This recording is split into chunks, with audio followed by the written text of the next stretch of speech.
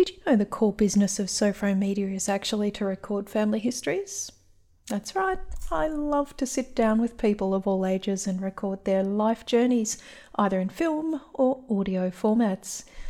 It's a wonderful way to ensure your descendants can retain family links and histories. For more information and samples, you can go to the website sofromedia.com. Series 2 of Being Levin is about to drop, and you'll notice that I've updated the intro to match the legacy videos that you'll find on that website. While I've dropped the acknowledgement of country from the beginning, it's not an indication of a change of attitude.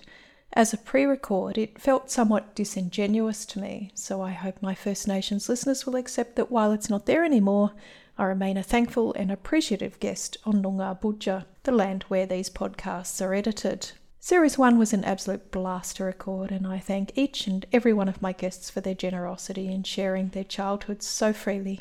In Series 2, you'll meet a broad range of people of all ages and background whose stories are at once both unique and familiar.